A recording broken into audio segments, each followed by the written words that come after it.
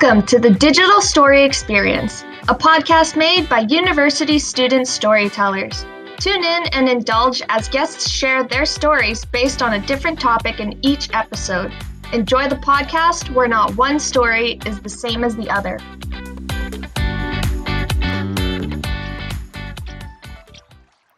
Emily Dickinson, poem number 314.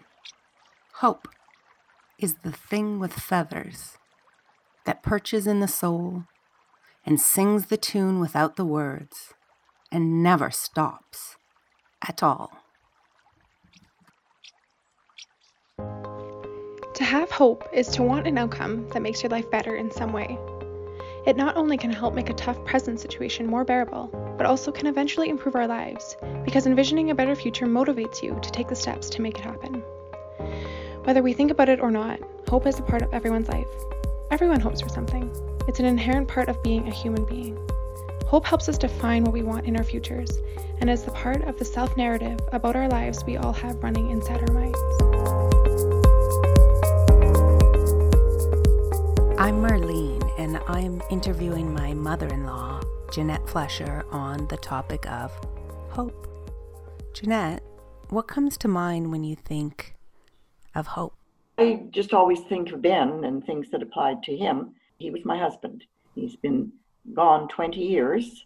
We were married for 31 years before he died. He was the eternal, hopeful person, although he never said that he was hoping for something. He just lived it. Sometimes every day, just to get up and face the day shows that you have hope in that day. I think it was more a case of showing it in his life than ever articulating it. He was a farm boy, and he loved the farm. And he was the oldest child of 5. He intended to be forest ranger. That was where his interest lay, in hunting and doing things in the bush and all that sort of thing. But because of the times, I guess, and they weren't well off, when he finished high school, he took the temporary education degree because it was handy. So he was equipped with a 6-week teaching certificate, and he went out to a country school in Bear Canyon, and he quite loved that because it was kind of wilderness living. And then he went down to Alder Flats to teach. And when he was there in the fall, he got polio. In Alder Flat, he had some friends come and he was taking them. He was the big guide going to take them hunting. And he got sick, and the public health nurse took him into Wetaskiwin to the hospital. And that was it. He was immediately put into an iron lung there in Wetaskiwin. What is an iron lung? Okay, it's a monster machine, and you're in it, and only your head is sticking out of it. And it's artificial lungs, and it breathes for you. And it has to be plugged in electrically.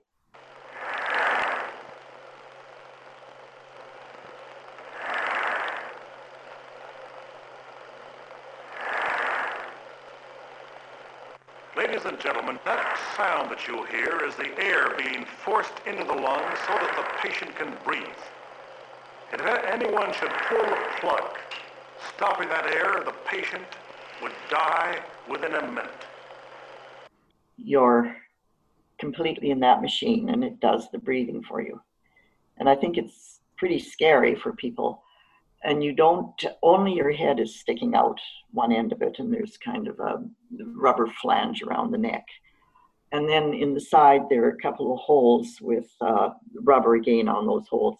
And the nurses could put their hands in those holes and tend to what they needed to do inside the lung. But you were never out of it. And then they decided they needed to move him to Edmonton.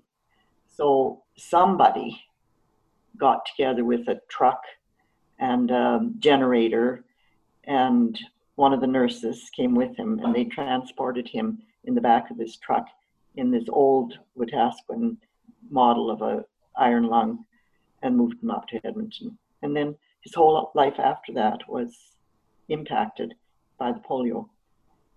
He was a quad, which meant all four limbs were affected. But he was fortunate in that he did have that teaching degree. That then was his working life after that, was teaching at the Glenrose. What year was the polio epidemic in Alberta? It was very bad between 51 and 53. And I think it was 52 that Ben got it. And it was striking adults, which was really surprising because ordinarily it had been infantile paralysis and it was mostly children that it would affect.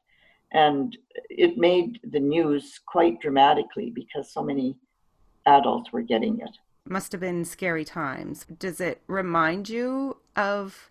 No, it was just surprising. But no, it wasn't anything like this for public awareness. It'd be interesting to know how many were affected by it.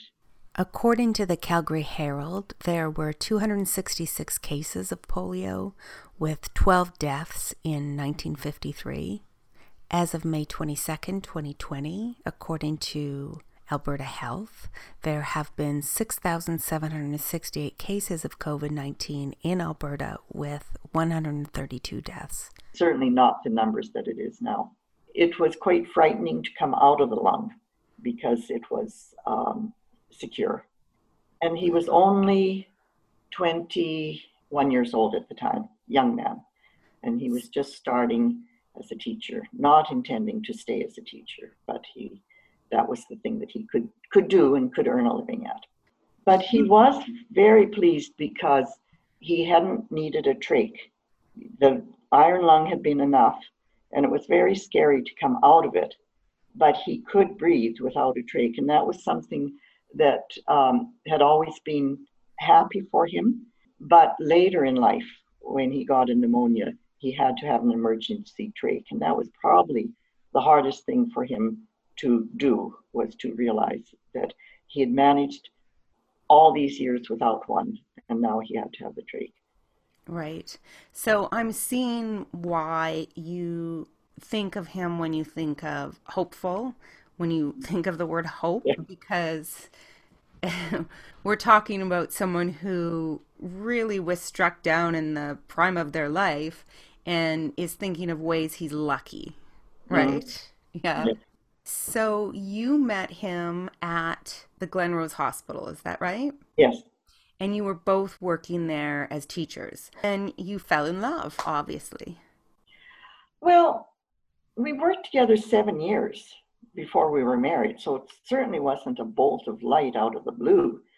The idea was more or less that we worked well together and we might as well make a life together. It wasn't a great big romantic sort of thing. Slow and steady, I guess you would say. We just kind of did because it was 7 years that we were working very closely together. But we did decide to get married. But I guess maybe there were times like there was a little chain on his chair and you could always hear him coming down the hall because you could hear this little chain clinking. And I do remember listening for that sound of him coming down the hall. So maybe there was more to it than I gave credit to it. I seem to recall you once telling me that you would hear him coming down the halls and you would hear that sound of the chain and your heart would go pitter-patter, pitter-patter. Well, maybe it did a little pittering and pattering. And you had a good marriage and you had 2 sons. Yes. And we just lived as if there wasn't a problem. Do you think being married and having children was a lot of cause for hope for him? Oh, yeah. Yeah. And he used to write for the Journal. He was the TV commentator. He always liked writing. And he had written his story one time, and it came to the place where he was married and had a family and a job. And his last sentence was, "a taxpayer at last." And that was always his goal. He said he couldn't understand people that didn't like paying taxes because he said, you're just so lucky to have a job and to be able to pay taxes. He certainly enjoyed the family life and the kids and the life of ordinary people, I guess is what it was. We did what people did. It's an interesting contrast. I mean, most people, when they think of someone who is living as a quadriplegic, they don't think of the word hope. They think of the word despair or hopelessness. But when I asked you about hope, you immediately thought of Ben. Oh, yeah. Yeah. Never despair. Never. And he had a lot of friends. He never minded asking people to, he'd have a filing system in his brain. And every time he met somebody, he'd say, "And what do you do?" And they'd say, "Oh, I'm a plumber." And so that would get filed away. And so he always had people that he could ask to come and do. And they were always happy to do things for him because he was a genial guy and never despair. How can we deal with the situation as it is, not mourn or begrudge the fact that it is? We just deal with it the way it is. Just fix it. Yeah. Yeah. Do what you can. A problem solver. Yes. And a networker. Absolutely. Are you hopeful? I guess I would say I'm a hopeful person. Yeah. What year were you born? 33. 1933. So this is the middle of the Great Depression. Yes. You lived through World War II. Yep. And this had a big impact on your life. Yes, I remember it well. You lived through the polio epidemic. And it wouldn't have had any effect on me except for Ben. Like, it didn't affect lifestyles of people the way that this one does now. What does this era feel like this time we're in right now, in terms of hope or hopefulness? Does this feel like a hopeful time? It feels like a time of change and a permanent change. Right now feels hopeful in some ways and not in other ways. Can you think of a time or an era that felt more hopeful than now? The years after I got my teaching certificate, the world was your oyster. You go where you want, you name it, you can go, you can have a job.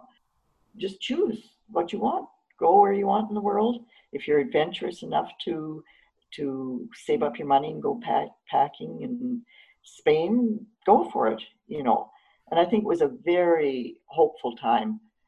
And you think of people starting businesses, moving and shaking, and they prospered and did really well.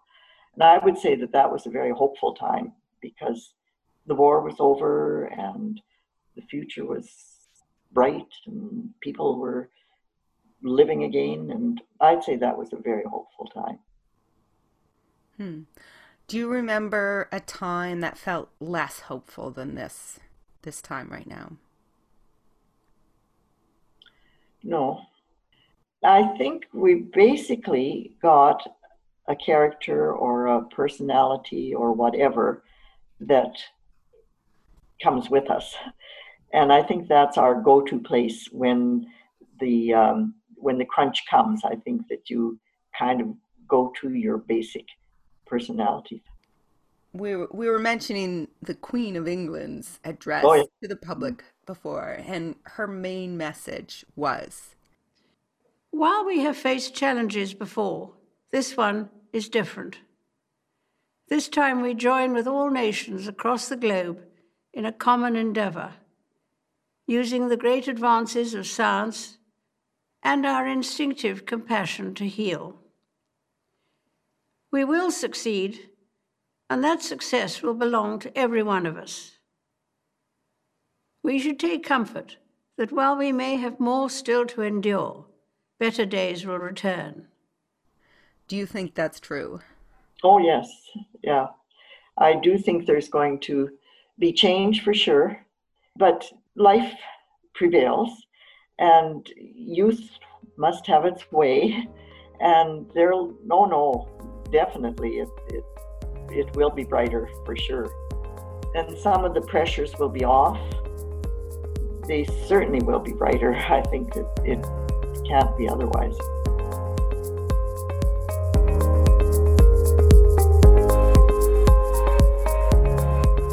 I'm Kennedy, and I'm interviewing my friend Jenna on the topic of hope. I've known Jenna for a long time. We work and go to school together, so we see each other almost every day. This is her story. What do you think of when you hear the word hope? I think of a struggle before the other side. I think hope has to come from a place of struggle to really understand what it means. Can you tell me in as much or as little detail as you want about a story of how hope has impacted your life? Essentially, the past 3-4 years of my life has been a constant struggle of hope. It was October of my grade 12 year, and my dad had a stroke, and I was the first responder to everything. And I never really dealt with it because I wasn't the center of attention at that point. Obviously, it was meant for my dad to be taken care of and making sure he was okay, and people would always ask about him, which is great. And so I kind of got over it. It was not a great week or two of my life, but you know what? It passed and he's healthy and we're good. And then it was January and my grandpa died of a stroke. And that one hit harder because I was like, it was the second outcome of like what could have happened to my dad. But once again, I didn't deal with those emotions properly. And so I kind of like buried them for the remainder of grade 12 and I moved on. And then first year university sucked. It was so much more than I ever anticipated. I was a good high school student, so I had these expectations for myself going into like university, being like, oh, I got this. Like, I want to be a nurse. I want to do this. I know what I want to do with my life. And then I got into university and I was like, oh my goodness, I don't know what I'm doing. I hate all my classes. I hate everything about it. I am struggling. It was awful. It was like, when I think back to my first 2.5 years of university, I hated it. Like, it was some of the darkest periods of my time. I remember sitting in my sociology class where I had my first panic attack. And I remember just being like, I felt like I was dying. Like, that's how like consumed I was with anxiety and just nerves and everything. And I remember that day being like I genuinely felt I was dying. Like, that's how scared I was. And so obviously September 2017 is when I started school. And I think every day after that it was just bad. I couldn't keep up with assignments. I didn't understand anything. So I was really hard on myself for not asking for help. And I think that played into a lot of me delaying asking for help for my mental health. And then I think it was January or something, I got a concussion. I fell down the stairs on the Strathcona County bus. So I laugh at it now, but that time it sucked. I was already so down, and then getting something on top of it just to like push me down further, it was not good. I had to take time off of work, and at that time, like, work was like the light at the end of the tunnel of the day. So I've told so many people this, but like, my job as a swimming instructor was like everything. I would have such a bad day, and I had the kids at the end of the day to be like, to make me smile or something. The kids were just the best distraction for me at that time. And the kids also helped me from like ever hurting myself, because of obviously our uniforms are bathing suits, so you can't hurt yourself. I never wanted a kid to ask me like, oh, teacher, what's that on your arm, or what's that on your leg, or anything. I never wanted to have to make up a lie to a kid that wasn't fair to them. For that, like, I'm really thankful that my job was there, because I don't have any physical scars. So that's kind of like a nice reminder, but I have obviously the emotional scars of that time in my life. And I also, like, there's so many times where I was like, I just, like, I can't do this. Like, I can't keep going with things. I can't. I was so ready to give up. I had, honestly, like, nothing really left in my life that I felt was worth living for. I hated school. I had lost a bunch of friends since high school. It was just a lot. And obviously the concussion didn't help. But again, it came down to the kids being like, I never wanted them to be like, oh, where's teacher? And then having a sub being like, oh, she's sick, but meanwhile I wasn't even there. And so I never, ever wanted that for the kids. So, like, they were like little signs of hope for me. Like, they had such a, like, they were so happy, and like, even though they were kids, like, it was enough hope for me for like one more day. Like, oh, like, little Susie's this happy, maybe I'll be that happy one day. So like, that helped. I think it was April of 2018 where I was like, okay, something's wrong. Like, I'm not okay. And I had like one clear day where I was like, you know what, I'm struggling. I've known my doctor since I was born. I'm sure I can go talk to her. So I booked an appointment like behind my parents' back, because at that time my mom had a very negative opinion on mental health. I also never wanted to disappoint them. And so I went to my doctor's office, and it was the first time in a long time that I felt like recognized that I was actually feeling these things and like they were valid. But she was like, have you told your parents? And I was like, oh God, no, like that's the last thing I want to do. And she's like, okay, well, I'll tell them. So she essentially told them everything. And then I had the conversation that night with my parents of what exactly I was going through. And so I would say, like, yeah, April 2018 was like one of the most important months of my life, because it was the month where I was like, I started finding what I needed to be happy. My degree right now is political science and a double minor in economics and French, and me finding my degree and my passion for politics and everything going on in the world was, I think, also a really, really important moment in my life, because that was the first time I was like, I finally feel like I found who I'm meant to be and what I want to do.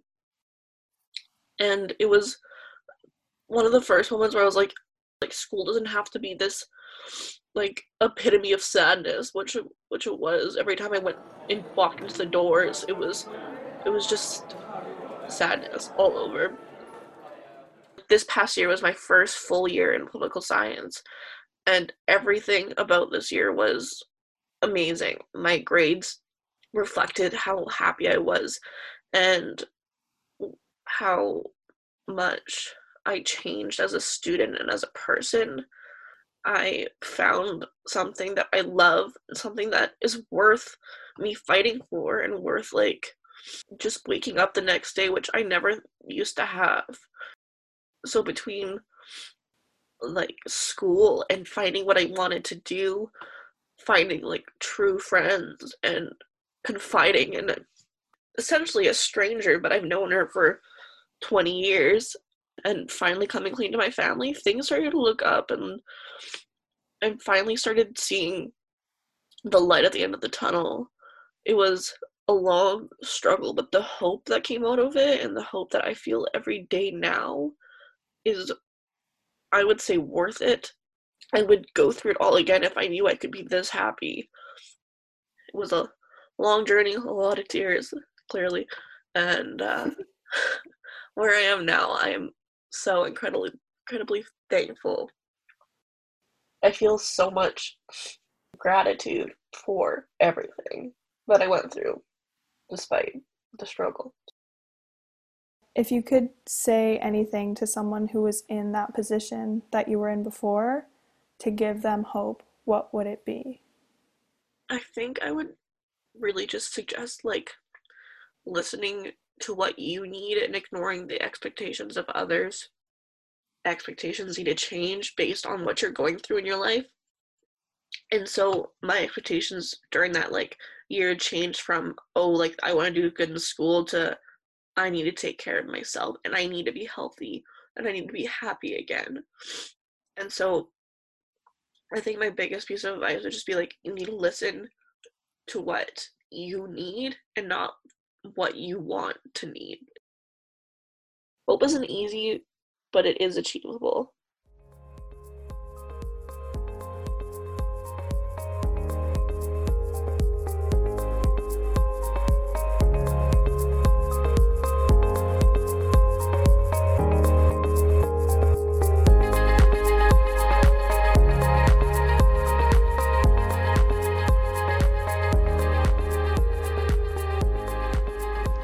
Hi, I'm Kelsey, and today I will be interviewing Lisa Sargent.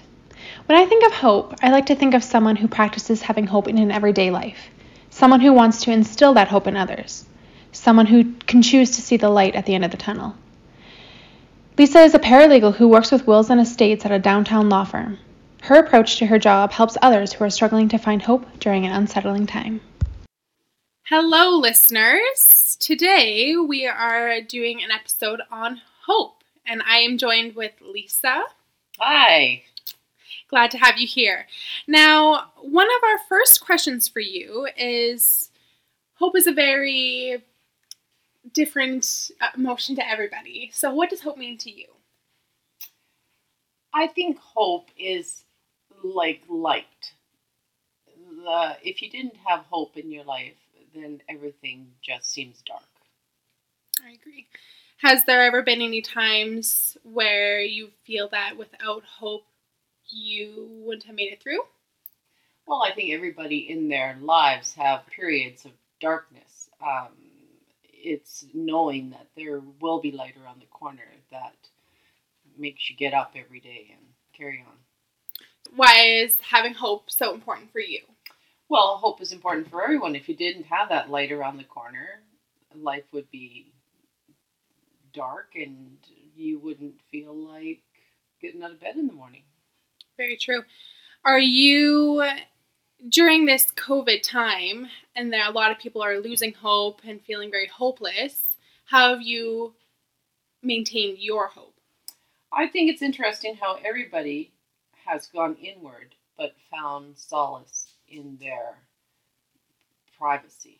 I think that people are finding ways of coping by cleaning their houses, spending time with their immediate family, learning to do new skills. I think it slowed people down to be able to really focus on things that normally they wouldn't be able to. All right, so to you, is hope essentially a religious idea, or can anyone practice hope? No, I wouldn't say it's primarily a religious idea. I believe that religion is a way that people, those are people's belief systems that they use to go through their day-to-day lives. People have different ways of coping with their stresses in life, and this pandemic has, as I said, brought people back into the house again, and they are isolated, and they are trying to find ways of dealing with the day-to-day stresses of life. The day-to-day stresses that they had before the pandemic are now compounded by maybe perhaps losing your job, kids not being in school. There's things that have definitely added on to the pile. What to you is the nature of hope, and what do we as human beings place our hope? Well, I think that's an abstract concept is what the nature of hope is, but I think hope is different for everybody, as I said before. I think hope is essentially lightness. Hope is wanting to get out of bed in the morning. Hope is trying new things. Hope is meeting new people. Hope is sunshine on your face. It's just brightness. during this COVID-19 pandemic, many people are struggling to find a sense of hope, and they're feeling fairly hopeless. And how have you adapted during the pandemic, and what would you say to people who are struggling during this time to see the light? Well, I would say personally, I haven't really, it hasn't really affected me as much as others. I haven't lost my job. I am working from home, but I have actually come to find that I like that. So that's been a positive. Also, I have found that I am more of a homebody than I actually thought that I was, so that really hasn't bothered me either. The lack of being able to just go to a restaurant or go to a movie, do the things, go to the gym, do the things that I would do on a day-to-day basis has been a little challenging. And but you know, you adapt. You find movies to watch at home. You find things that entertain you at home, and you just carry on. For the people that have lost their jobs, that are alone, that aren't able to see their families, you know, social media has been a wonderful thing. If this had have happened, 20 years ago, it would have been a greater disaster because you wouldn't have been able to reach out and communicate with your loved ones. You wouldn't have been able to work out at home. So in that way, we're blessed, and in that way, you can find hope because thank goodness it happened in today's society. Definitely.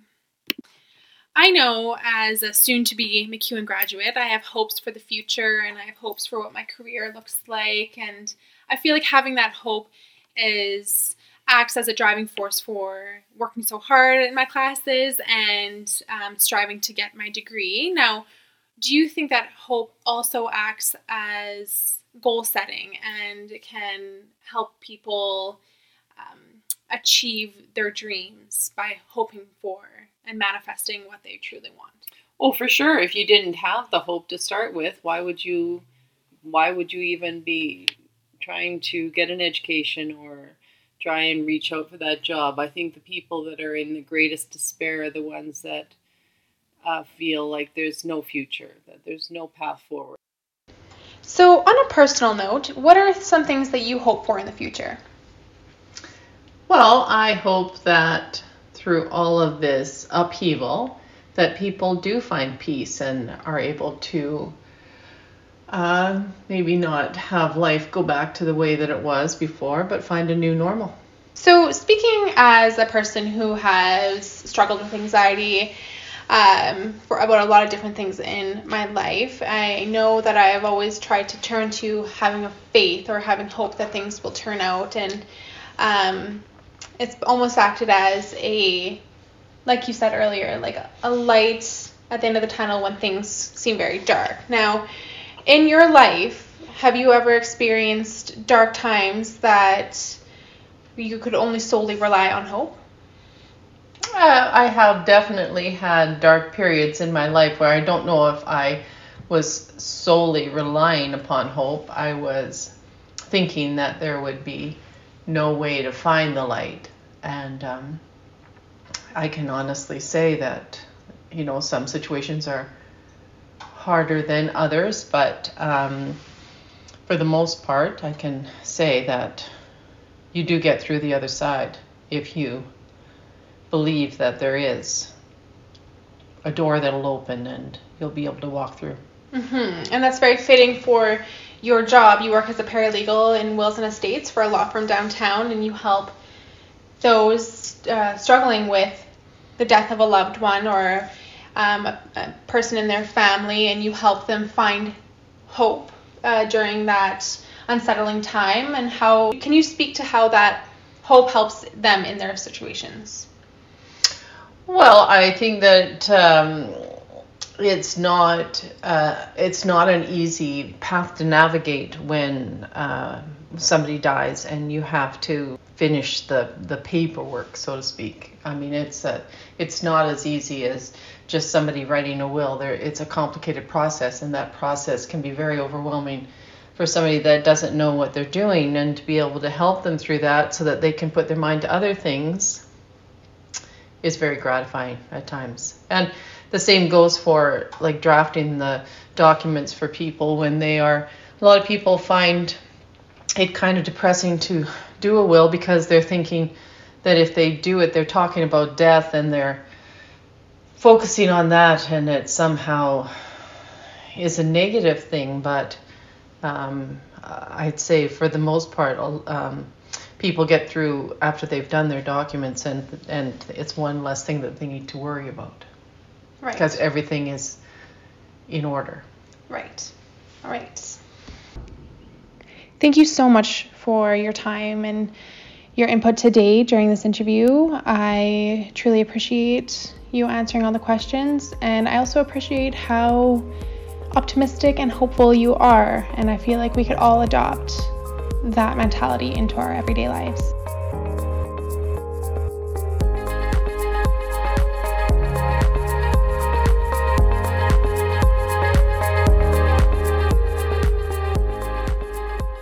Hope, being hopeful. It's important, and with COVID-19, now more than it's been in a long while.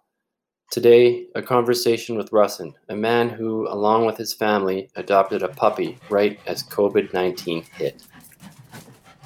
So, Russ, I'm interviewing you. Topic of my podcast is hopeful. And Russ, I've known you for 20 years now, and it took you 20 years to get a puppy named Charlie. Correct. When did you get Charlie? When? Yeah. March 20th. Was it a coincidence that was kind of when COVID, people were being forced to, shelter in place? Was that a coincidence? It was not a coincidence. We were actually planning on getting a dog for a while now because my son, who's currently 8, almost 9, wanted the dog. So we were researching dogs, investigating dogs. At around when COVID hit, we were actually on a wait list for 4 months with a breeder who was going to have a litter and get us a dog. But during COVID, we were all home and we knew we weren't going anywhere for a while. And we thought this is actually the best time to get a dog because you have to take time off work when you get a dog because you have to train them and get used to them. And it's kind of like having a new kid at the beginning. So we just thought that, you know what, this is actually a really good time to pull the trigger because we're all home. And kind of need something to, strange times. So something as a little pick-me-up, we thought maybe a puppy would help with that. And so, yeah, I got online and I found a current breeder who had one puppy left and she said he was available right away. So we already knew we wanted to have an Ease. And so we searched for it, and as luck would have it, there was one dog left and last in the litter, and she was willing to give him up right away. So I called on Thursday and I picked him up on Friday. It's a Havanese. Okay. It's a smaller dog. It's when we got him, he was 7 pounds. At 1 year, he'll be fully grown at about maybe 12 to 14 pounds. So he's a real pick me up, eh? When you're kind of pick me up. Yes. First, we were like, what did we get ourselves into? Because I found myself up at 2 in the morning and 5 in the morning taking Charlie outside in minus 20 weather so that he wouldn't go inside the house. So that was tough for the first half a week. But by then he was actually old enough to hold it throughout the night. So now he's great. Now he goes to sleep with us around 9 o'clock and he wakes up at 7:30. He sleeps all night, so that's good. How does he make you hopeful in dark times? Well, Charlie's, all he wants to do is just play and love and cuddle. Yeah, no, Charlie just has love for all of us. So Charlie loves me, he loves my wife, he loves my son, and all 3 of us love him as well. So now there's a lot more love in the house, which is a very good thing because independently we all love Charlie. And it's kind of funny, when he first started coming here, he was always just coming to me, and maybe my wife and son were not as happy about that. They started showing Charlie a little bit more affection, and then Charlie started coming to them, and then, so yeah, we were all vying for Charlie's affection in the beginning. But he does love us equally now. We can kind of tell that. He comes to all of us. So he gives everyone a little pick me up now and then. Yes, he gives everyone a pick me up. So pretty much when we're kind of had a long day and we're at each other's throats or this or that, Charlie comes strolling around the corner and he just gives you his puppy dog eyes, and you just can't help but to just go down on the ground and start, hugging and kissing him. That's all he wants. You learned anything from Charlie? No. He's not a teacher? He's not a teacher. He's a what I've learned is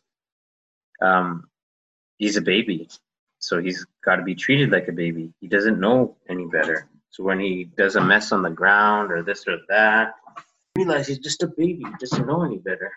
So you're learning patience a little. Yes, patience. Because I even talk to Charlie and he doesn't understand me. I'm just trying to get him to come. That's all. I'm like, come here, Charlie, come here. And he hardly ever comes. He comes like 10% of the time. So yeah, I got to figure some things out with him. We got to train him more. And we had more of a training plan for the puppy, but now with this COVID stuff, it's hard to be out and about and doing all these things or going to see trainers and stuff like that. So we're just kind of winging it right now. So no regrets? No regrets, no. Initially, I did have a regret when I was like I said, outside at 4 a.m. and -20.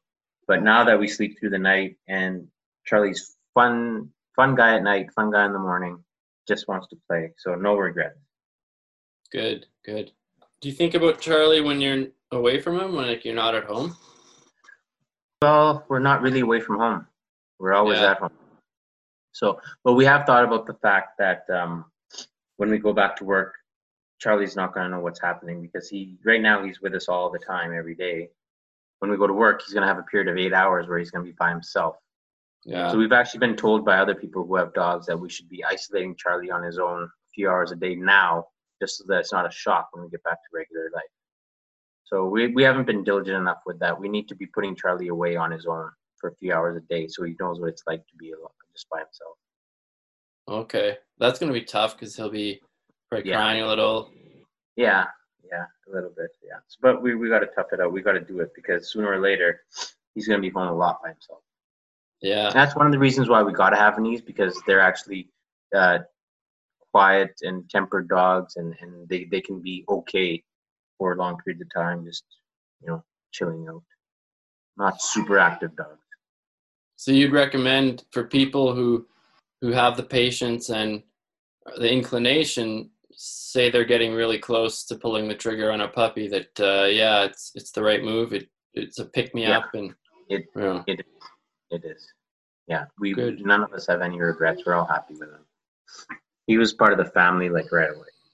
And so Charlie's been he has been a breath of fresh air because really he doesn't quarrel with you unless he just needs to go outside to pee or something, or he just needs to play. Like he's very agreeable, right? You want to play fetch, he'll play fetch with you. You just want to cuddle him, he'll cuddle with you. You want to throw something around, you want to just run. He'll just be happy running after you and chasing. He loves to be chased, and he loves to chase you. He just wants to be part of, a playful family. When you look in his eyes, man. Oh my God, that's tough. He has puppy dog eyes, and that is actually a thing. When he wants something, when you're cooking food in the kitchen and he knows he's not going to get anything, he'll just come sit in the kitchen and stare at you, and he puts on the charm. Every few seconds, those puppy dog eyes get bigger. Sometimes he'll frown, and he'll just melt your heart. And I think he knows he has that superpower. And I think most puppies know because they use it. I've talked to other puppy owners, and they're like, yep, get used to that look. And even sometimes, when we're walking, he gets overly excited, and he's like walking all around my feet. And once or twice I've actually stepped on him by mistake. And it's really hard not to do because he's actually getting under your foot. And so this one time I stepped on him, and he yelped so loud that the whole neighborhood probably heard it, and I felt so bad. And it seemed like I had broken his leg or something. So I picked him up, rushed him home, put him on my lawn, and I kind of just petted him. And then within a couple minutes, he was running around again. So some veteran dog owners have told me that puppies can be drama queens too. So Yeah. when they're hurt, they're not really that hurt. They just want that attention, and they just want you to know, hey, I'm hurt, get back off. So yeah, even though he whines, screams sometimes, and you feel like, oh my God, is he going to be okay? He is okay. That's his personality. So how about the future? What does the future hold for your family and Charlie? Well, we're excited to have Charlie. We've been hiking a lot with Charlie, and we're going to continue doing that. And he's just going to be a part of our family, and everything going forward, Charlie's going to be involved in. And who knows, maybe one day we'll get a friend for Charlie too, another puppy. Oh. Maybe. So we hear from people around the neighborhood that, you know, they have a dog, and then as one dog is getting older, they kind of get a puppy, and so then the two dogs play, and then maybe as one dog passes, they might get another one. So we'll see what we do. Charlie's a new experiment for us. He's immediately part of our family, so we'll see what we do going forward. Yeah, let's not think about the passing part. Yeah, now we're just enjoying Charlie. Right on. Anything else you want to add before we go that I think it's if someone is looking for a puppy and they think they want a puppy, I think they should just pull the trigger. Yeah. We were hoeing and humming for a long time, and all of us are super glad that we pulled the trigger and we actually went through with it. That's awesome.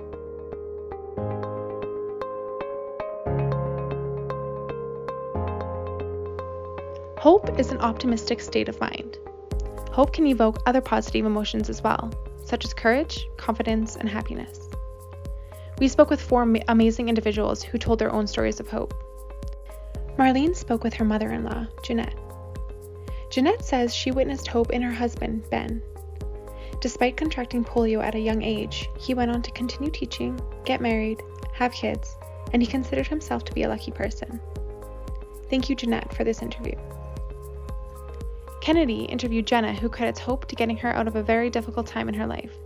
Even though it had got to the point where she felt as though she had nothing in her life worth living for, she felt that having hope throughout her struggle was what she needed to get to the other side. Now, she feels that hope has to come from a place of struggle to truly understand what it means. Thank you, Jenna, for this interview. For my interview, I would like to thank Lisa. To her, without hope, there is no joy. Without hope, it'd be much harder to get out of bed in the morning. So she strives to have hope even in the toughest of situations. Her job as a paralegal requires her to share that hope with others as well, as they sometimes are dealing with uncomfortable matters during a difficult time in their lives. She feels that hope needs to be spread to others to know that there is brightness on the other end of the darkness. Lastly, Max interviewed Rasan on his adventures with his new puppy, Charlie. During these strange times, their family thought a puppy would bring light and joy to their home. Charlie quickly became a part of their family while teaching them all on how to take care of an animal.